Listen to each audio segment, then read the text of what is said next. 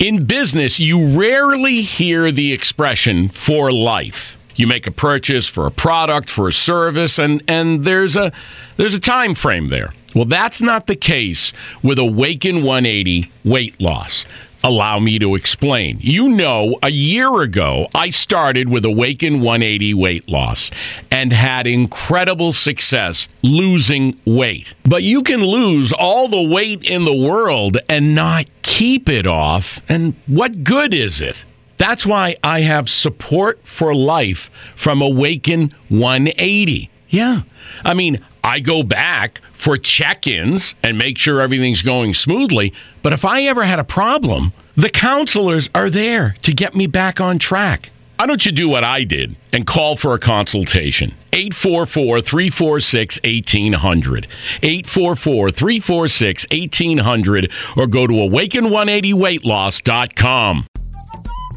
Hello, and welcome to Season 2 of Between the Lines.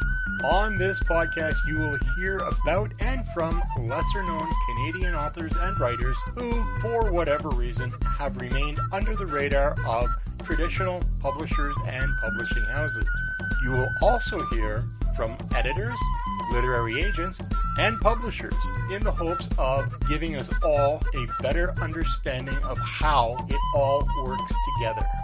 If it has something to do with writing or the writing process, you are going to hear a discussion about it here. I'm your host, Randy Lacey. I'm encouraging you to grab your bevy of choice, get comfy, and get ready to go between the lines. People come into writing in several different ways. For some, it was a teacher at school handing out a writing assignment, while for others, it may have been by reading and wondering if they might be able to write. Every writer has started their writing journey on a different path. Each writer's journey will be different, yet similar. But one thing all writers have in common is a different destination. Welcome to another episode of Between the Lines. Today, I will be speaking with Dee Hahn, author of The Grave Thief, a middle grade novel. Hello, Dee, and welcome to Between the Lines. Thanks for having me, Randy. I'm happy to be here. It was recommended to me by somebody who I had recently interviewed that I should seek you out and get an interview. So I'm glad you accepted, and here we are. But before we get into full swing with this interview, I wonder if you would give the listeners a brief bio. I have heard you are quite an intriguing adventurer. Care to elaborate on this or anything else? Sure. Yeah. Well, I had an unusual childhood for sure. And I think a lot of these things have made their way into my novels. So I was raised by a family of matriarchs, and they were all travelers and backpackers. And so one of my earliest memories is of me sitting on the side of a road and my grandmother teaching me how to hitchhike. And we would hitchhike together just around Calgary. Calgary. Yeah, around Calgary. My grandmother she was a character, like an infamous character. So yeah, those were my growing up memories, were just often in a backpack or hitchhiking or exploring caves and cities and all sorts of things with my strong matriarchs. Is there anything else that you'd like to share with us? Well, I guess that kind of leads into, I met a lot of people on my travels and got to visit a lot of cultures and eventually a lot of countries. And those things have made their way into my work. And now I'm living in Okotoks, Alberta. And so with my small family, and we're having we have a lot of adventures here, which don't involve hitchhiking, but we still do some pretty wild things. So we love traveling as a family, and that's traveling with children always makes for awkward and interesting adventures. Don't they though? What is your day job? I'm a teacher and now author. And so, yeah, I'm a middle school teacher. That would explain a few things then. Well, thank you for that. If there's nothing else, we can go right into question period, or if there's something you want to share with the world or whoever's listening. I'm good to go. Yeah. Well, Uh, I'm sure we'll uncover nice gems as we go. oh, probably. So with that said, let's get right into it then. Question number one, right off the top, is how did you first come to realize you had a voice for children's books? Sure. Well, it comes from teaching middle school, I think, just having to talk all day in front of and to middle schoolers. I love listening to their humor. I think I am kind of a big kid myself, so that their humor is my humor. And yeah, I love the kinds of things that they talk about and think about, and that's how I got started, was just writing through the kind of short middle school stories. It brings to mind, a TV show called Kids Say the Darndest Things. Do you remember that show? Yes, I do. Yeah. And what's that old expression, out of the mouths of babes? Yes. And how true is that, right? It's so true. I love recording the things that my own children say. I like to write them down so that I don't forget their hilarious jokes in the way they see the world. Well, do you use any of that as material for what you write? I do. I actually, I love it when people will message me on social media and they'll say, my child is reading this one section of your book. And inevitably they always send me a picture with this one line and this one page. And I think the line is, my butt don't need no air. Because somebody is in a sack and it's in The Grave Thief actually, and they're stabbing the sack, and the brother is hidden in the sack, and he's like, stop stabbing me, you're going to stab my butt. And anyways, this is always the line that I get sent, because I don't know, this is the middle school, this is what they think about. Hopefully it's not what they think is important though. Who were your test subjects? They were my first classroom. I used to be a social studies teacher. I still am on occasion. And I found the textbooks were just really a bit dry. We'd be reading out loud together. And then I came up with this idea one day that I would rewrite a section of the textbook, and I would not necessarily embellish. I would make it more spicy. And I would read it I would add more description. And luckily for me, I was teaching on the bubonic plague. So that was really easy to spice up and make more interesting than that, because there were so many fantastic historical facts that came out of that. So anyways, I started by rewriting the textbook and reading it out loud. And my students were like, oh, this is so interesting. And then I just kind of went into fiction from there. And I noticed that when the kids stopped sleeping during the bubonic plague section, I thought, I'm onto something. I could take this skill set somewhere else. That's good for you that you were able to recognize that. I think it's really good that teachers do that, because I went to school, believe it or not, and my teachers were for the most part, boring and dull as much as the material that they were trying to relay to us. Yeah, it is the case sometimes. And it's unfortunate, but when a teacher can go out of their way, for me, that tells me that a teacher does care about the students and getting this to them. Absolutely. And also, it's just way more fun when they're not sleeping and they're talking to you. That's an easy cop-out for any teacher if the students are sleeping, though. I've enjoyed just being able to kind of experiment and, get my passion back for teaching. I think that's one of the ways that I did get my passion back. And I have a wonderful friend, Rochelle, who I bounce all of my ideas off of. And she's my other test subject. And she always kind of reflects back at me how she sees it and how she thinks students are going to take it. And yeah, I love that. I love having a variety of input from these original test subjects. Yeah. I actually had the most amazing moment yesterday when one of my former students has now become a teacher herself. From my first classroom that I actually talked about this book with many years ago. She's a teacher now, and she is now teaching my book to her classroom. And I just think that is such a cool full circle thing, because when she was in my classroom, she said, you've really inspired me to want to start teaching, because I think she saw how fun it could be and how much passion you could put into it. And anyway, I have no doubt she's an awesome teacher. She's just a lot of fun, and it's so cool to see that.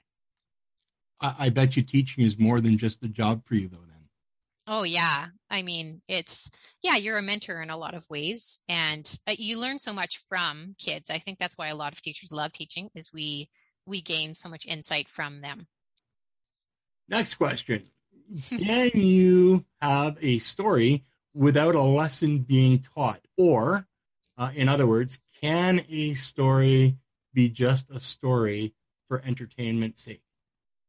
You know, I have a multi-perspective view on this. I think you can have a story that is hilarious and wandering, particularly in children's fiction and especially in picture books.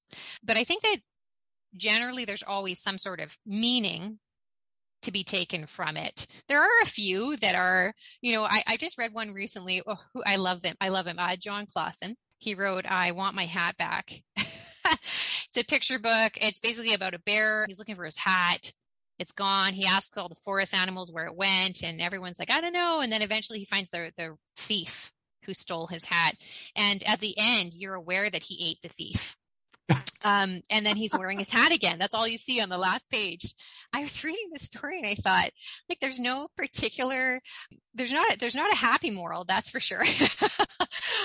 But it is an important lesson nonetheless. So I think it's just a lot of children's fiction these days. Authors have really started kind of diverging from like the heavy-handed, obvious truth morals that we see in a lot of the earlier children's fiction. And now we're kind of more along this journey of having fun and the lessons we might learn along the way that might be lessons or just even just reflections.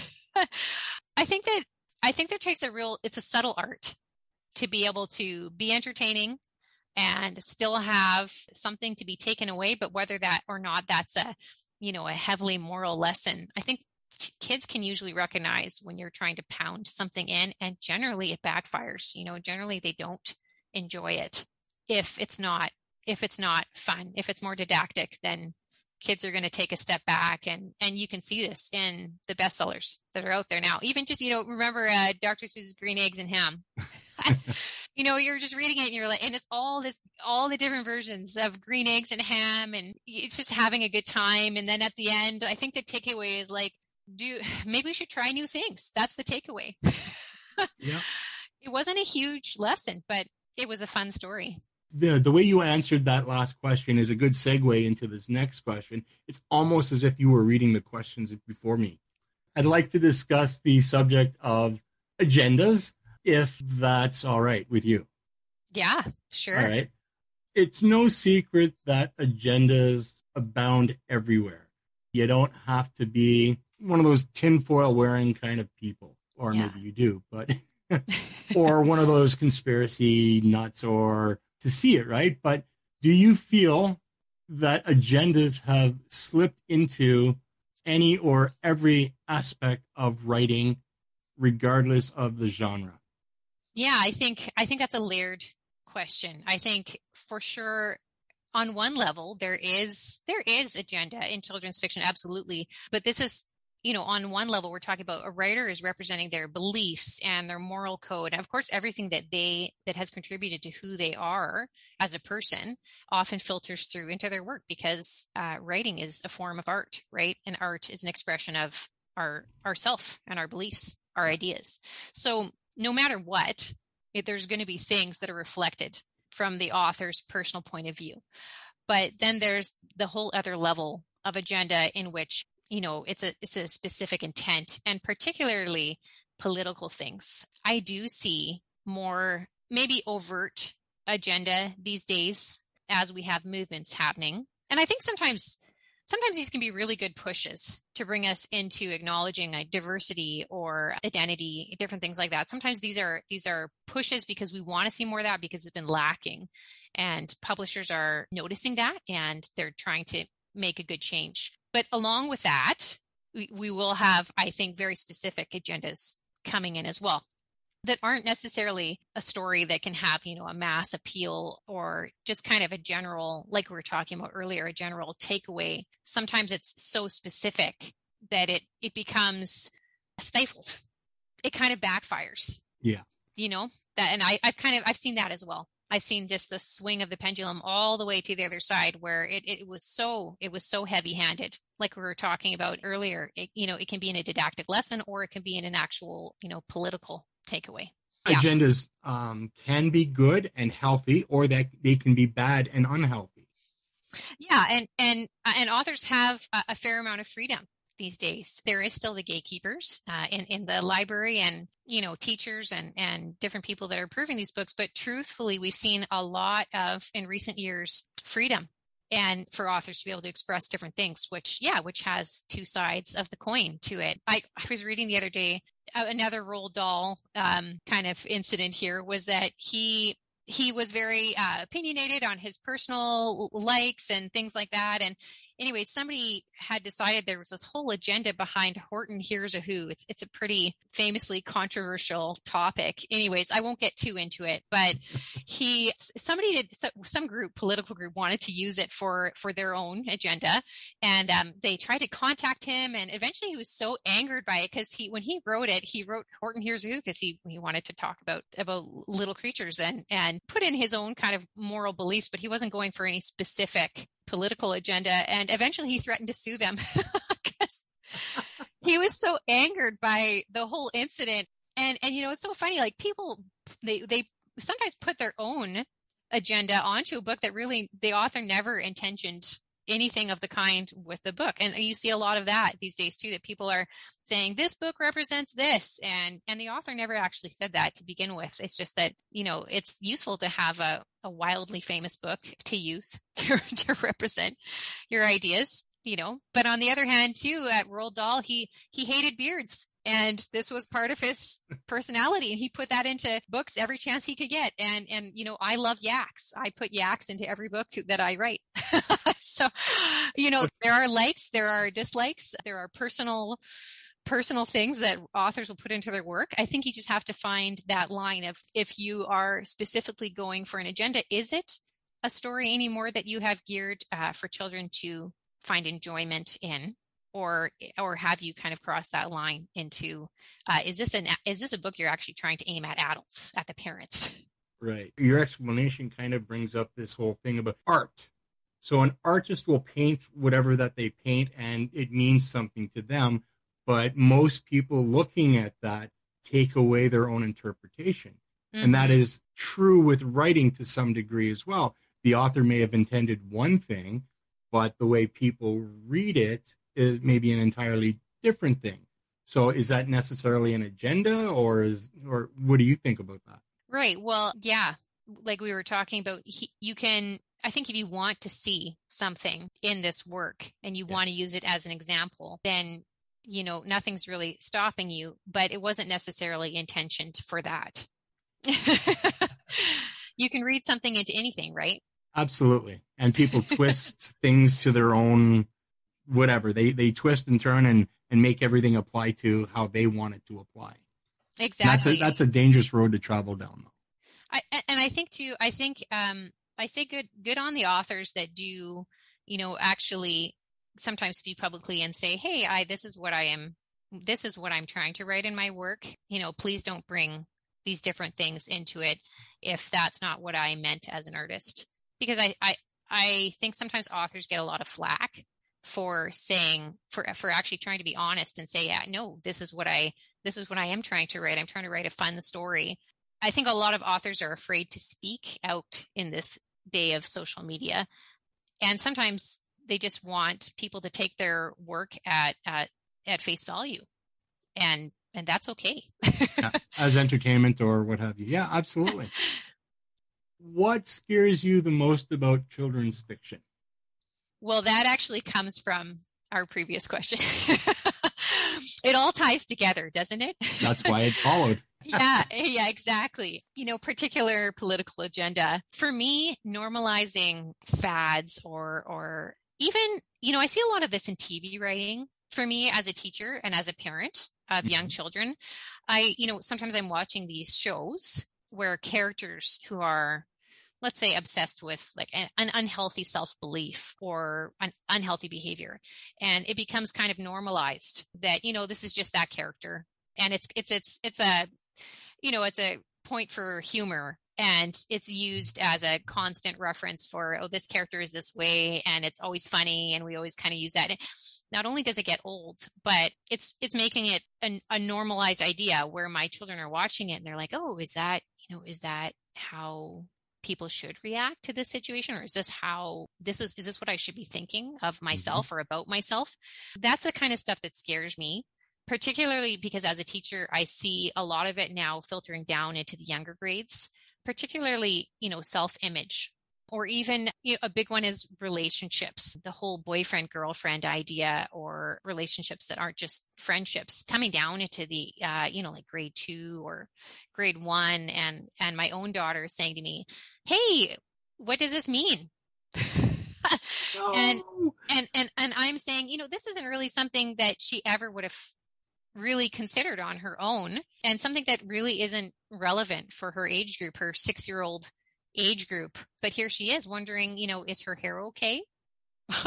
are her clothes, are they trendy? Are they things like this? And for me as a parent, I just want her to live in this state of imagination and self-discovery and exploration, not be afraid to explore and not to put any limits on herself. And so, yeah, I am a parent that's watching to see what she's reading and seeing the messages that are being sent through reading or through TV. So teachers are responsible for their curriculum, are they not? Oh, yeah. Well, partially. Mm-hmm. Yeah. And then the school board, they direct, if it's not going the way the school board wants, they kind of step in, or how does that work with regards to making sure that you're teaching the kids what you think is important? Yeah, well, teachers are given a certain amount of freedom in, let's say, choosing novel studies or focus of, literature circles or projects that they're going to be working on. We call them inquiry projects. So say kids are going to be exploring a certain idea, and, teachers guide them in certain resources to use. But particularly in novel studies in the classroom, teachers are the ones that bring in that novel and say to the whole group, hey, this is a good book. And by them endorsing this novel, hopefully they've read the novel, and hopefully they've kind of looked into the background of it, because teachers have a lot of influence, and every year they might be teaching 30 or 60 or in my case, 120 kids with the same novel. And so it's a lot of kids every year that are reading and getting ideas, and it can be a fantastic way to expose them to new ideas. But I think a lot of teachers are carefully reading and considering the messages that are in these novels. Well, let's hope so, at least, anyway. I think, yeah, I think so. And I think certain novels have been banned too. And I think it's a good thing to look at those novels and say, like, why are they banned? Should they be banned? And teachers have the freedom to explore talking about these things with their classrooms too. I can remember my grade 9 teacher, who actually was the one that got me into writing. But he, at the beginning of the school year, he gave us a list of assigned books that we were required to read. And I went over the list, and I didn't like most of what I saw there, except for Shakespeare. For whatever reason, I was hooked on Shakespeare. But I told my teacher, I said, I'm not going to read these. I'll give you a list of the books I would like to read, and I will do reports on, and anything that you require me to do, I will do. But this is how I'm going to learn better. And I gave him my list, and he went, okay, no, that's acceptable.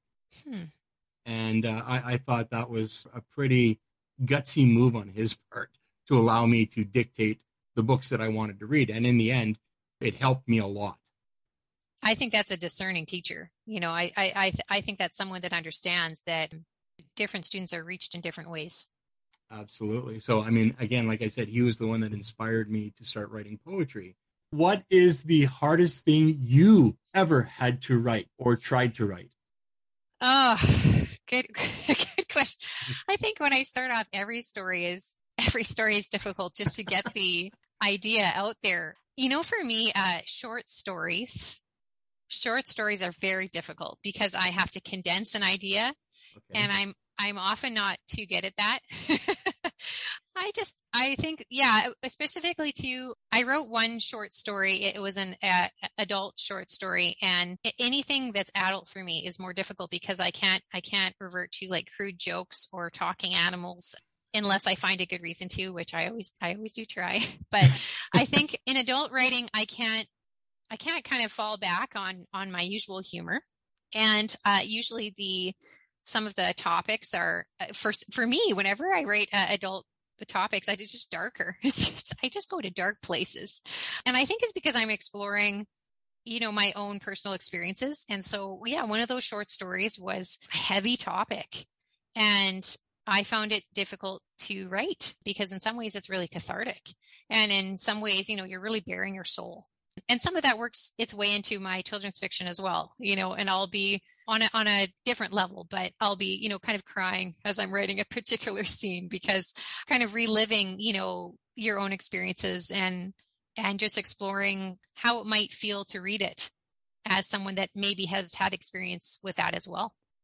You wouldn't describe yourself as a dark person, though, would you? I'm not. I'm a very optimistic, bounce back kind of person. But I had a bit of a difficult childhood. We had a lot of death in our family early on and tragic accidents. And so I think hopefully not while hitchhiking. No, no, thank goodness my grandma was too smart for that. But no, I think it's just that some of that stuff, you kind of unconsciously go there in your work because you're exploring your own childhood. So yeah, so some of it gets a little dark. I couldn't believe it when I started writing kind of gothic dark fantasy, because that's actually what my book is, The Grave Thief. There's a lot of death in my book. One of the major themes is death. and redemption is another big theme. I love that. And I think it's because I am just processing all those things myself. And I know that kids are, and that a lot of the times we don't want to believe that maybe kids are processing those things on that level. And so that's what I actually do love to talk about, is characters that, as children experience lots of dark things that need to be spoken about. So do you remember the controversy that Walt Disney stirred up with Bambi? Oh, yes. Even to this day, when I watch it, I cry. Right, but that was the first time ever in any Walt Disney that somebody died. Yeah. I mean, and isn't it the one we all remember, though? We all remember the emotion. Okay. I mean, I think another one for me is The Land Before Time. When Littlefoot's mother dies, and then I remember watching that as maybe like a 6-7-year-old.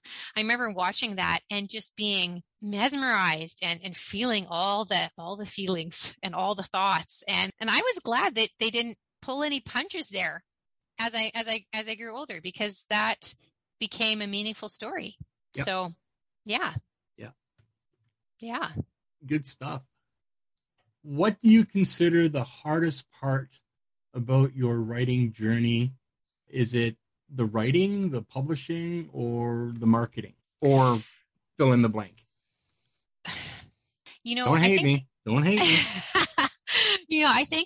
I think being, being a debut author and just having had this novel come out this month, I was so busy in the world of writing it and editing that I didn't project this far to what happens after the novel comes out.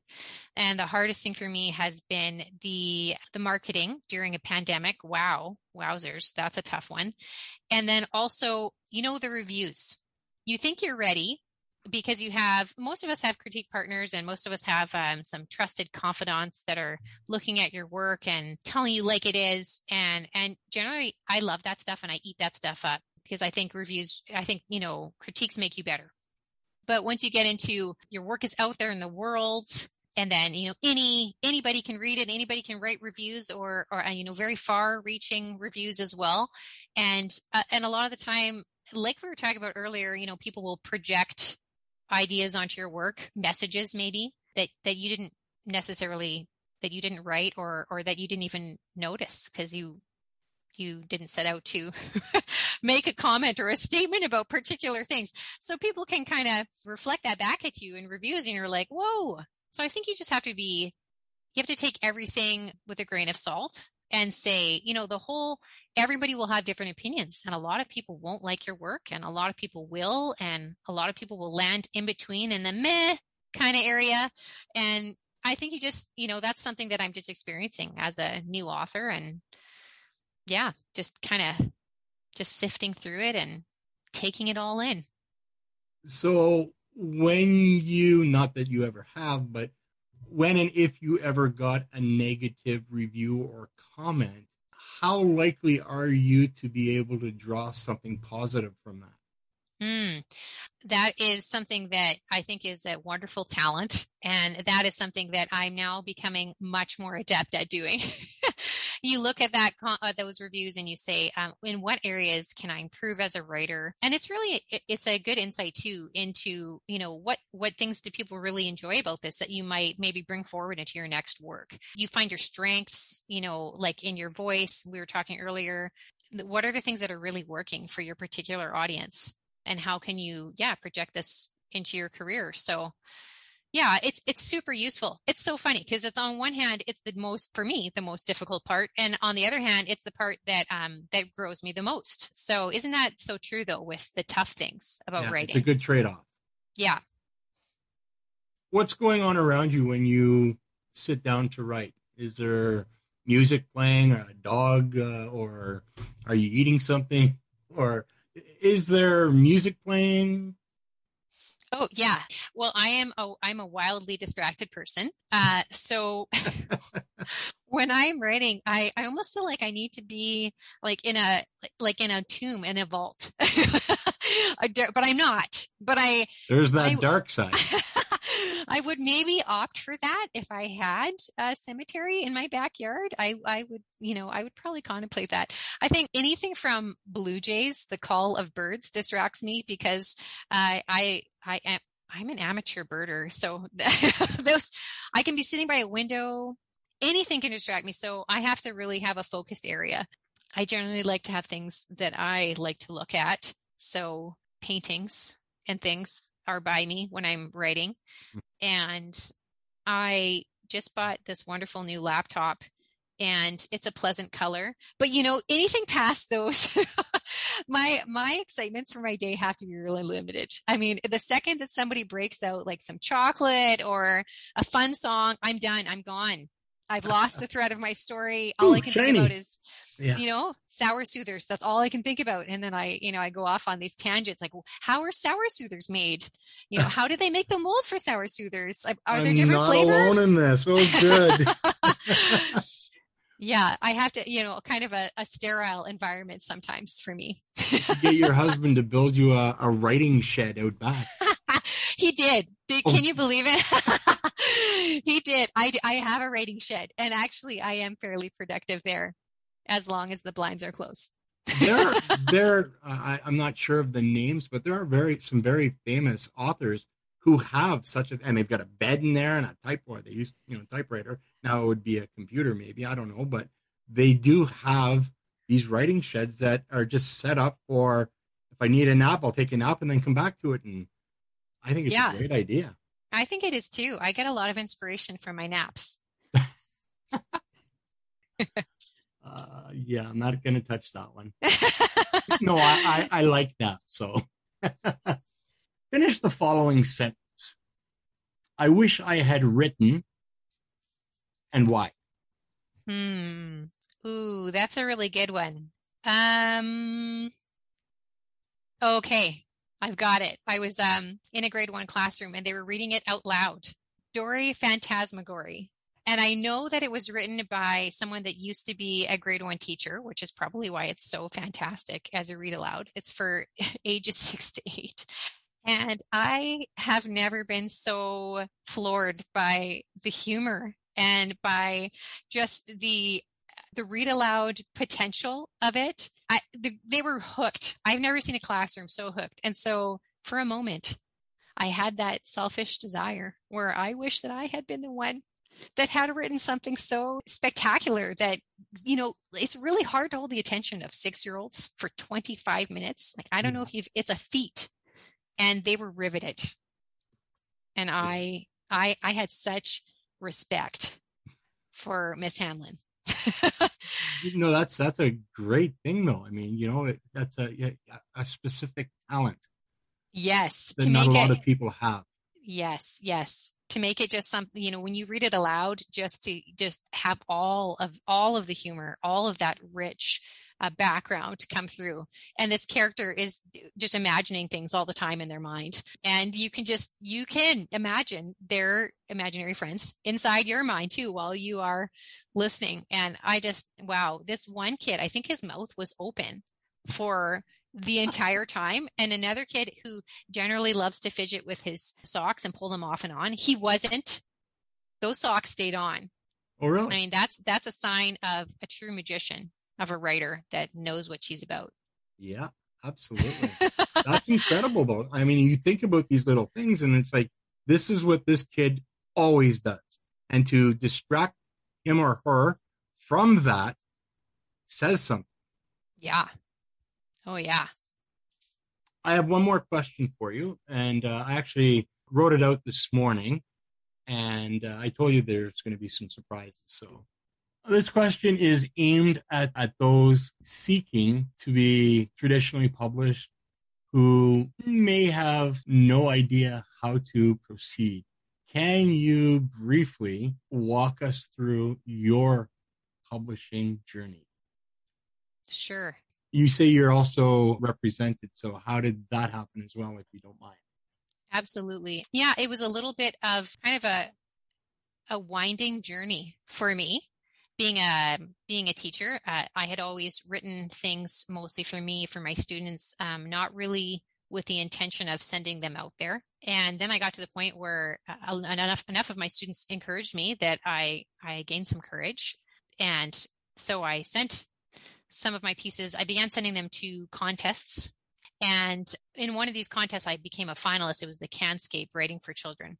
And so they looked at my work, and one of the editors actually, or one of the judges, ended up being an editor for Anik Press. And so she said, "Hey, I'd love to see more of your work." And I was thrilled. And the only problem was that in these contests that I entered, they only required the first chapter. And I had only written the first few chapters of this novel. And she said, "Send me the novel." And I said, "Wow, that is so great. How much time do I have?" Yeah, what novel? And she said, "I'd like it in a month." And I said, "Oh." So I went and I wrote this incredibly complicated, unedited, really this beastly creation that I fell in love with. And she received it, and she was so kind and so honest. And she said, "While I really enjoy the potential, this isn't there yet." And of course I knew this. I knew this going into it. But it was her words that made me decide, you know what? Maybe I have a chance here. And so this editor, she kind of put a fire under my butt, and I just started rewriting this thing, drafts and drafts later. And then I sent it out to a bunch of agents, and actually it got a really good reception this time around after the eighth draft when I finally sent it out. So I got a few phone calls from agents who were interested and wanted to represent me. And I chose somebody that is now a good friend of mine, and somebody who I know has a long history in representing stories like mine and is such a fighter for stories like mine. I was really blessed to have that opportunity to choose. And so anyways, Naomi Davis is just amazing. And she is my agent. Free plug.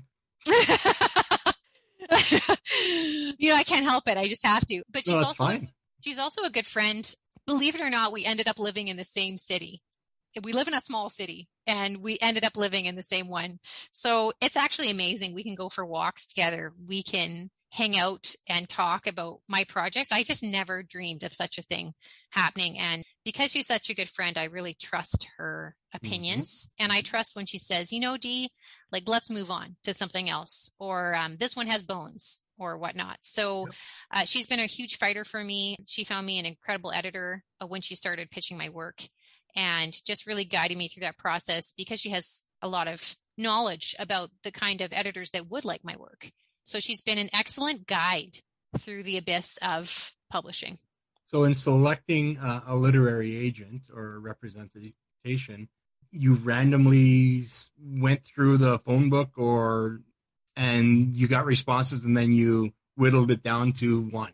Well, what I did is since I do everything kind of backwards, I have heard that there is a whole book put out there to find literary agents. I know this now. I've been told that it's a very popular book and that most people that are writers should get it. But what I did was I went to the library and I looked in the back of all the books that I loved, that I felt had something in common with my work. And then I hunted down their agent and I emailed their agent.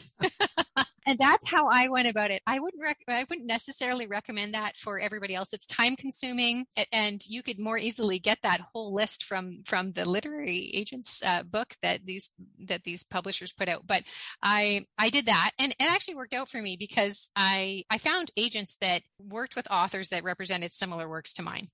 And that's actually how I came across those agents that offered. Fantastic. That's an incredible story. What advice would you give to writers who are trying to get their first book traditionally published? I think I would say don't get discouraged by, you hear this so often, by the rejections, because as they say, it only takes one. But more than that, your voice is a unique voice, and there is a place for it out there. And it's just a matter of honing it, I think, and finding the space where you can shine and where your voice really comes alive. And I think a lot of people receive these rejections that are on specific elements of their work, and they kind of take it as a whole, and they say, oh, like my whole work, I need to throw the whole thing out now, or I'm no good as a writer, or, I will never be good at this kind of thing. I think that for writers to recognize their specific individual strengths is an incredible thing. And so I would even recommend, before people start sending their work out there, to ask their most trusted people, hey, where do you think I shine? Like what do you think is great? And then cling to that and don't let that go. You talk about finding your voice, and I think I found my voice, but it belongs to a mime. We all find it in different ways. Don't we, though? All right, we're going to move along to part 2, which is basically shameless plugging. So it's time to tell the good people listening, if there are any, about what you have to sell them and where they might be able to find it. So my first question then is The Grave Thief the only book you currently have in publication, and where can people purchase it? Yes. I don't have that many things to sell them. Unfortunately, I just have The Grave Thief. That is my one and only novel out there right now. You can find it anywhere. Major bookstores? Yeah, major bookstores, independent bookstores. Lots of them carry it, or Amazon. You know what? I just listened to the audiobook version, and I was floored by Tim Campbell, who is the narrator.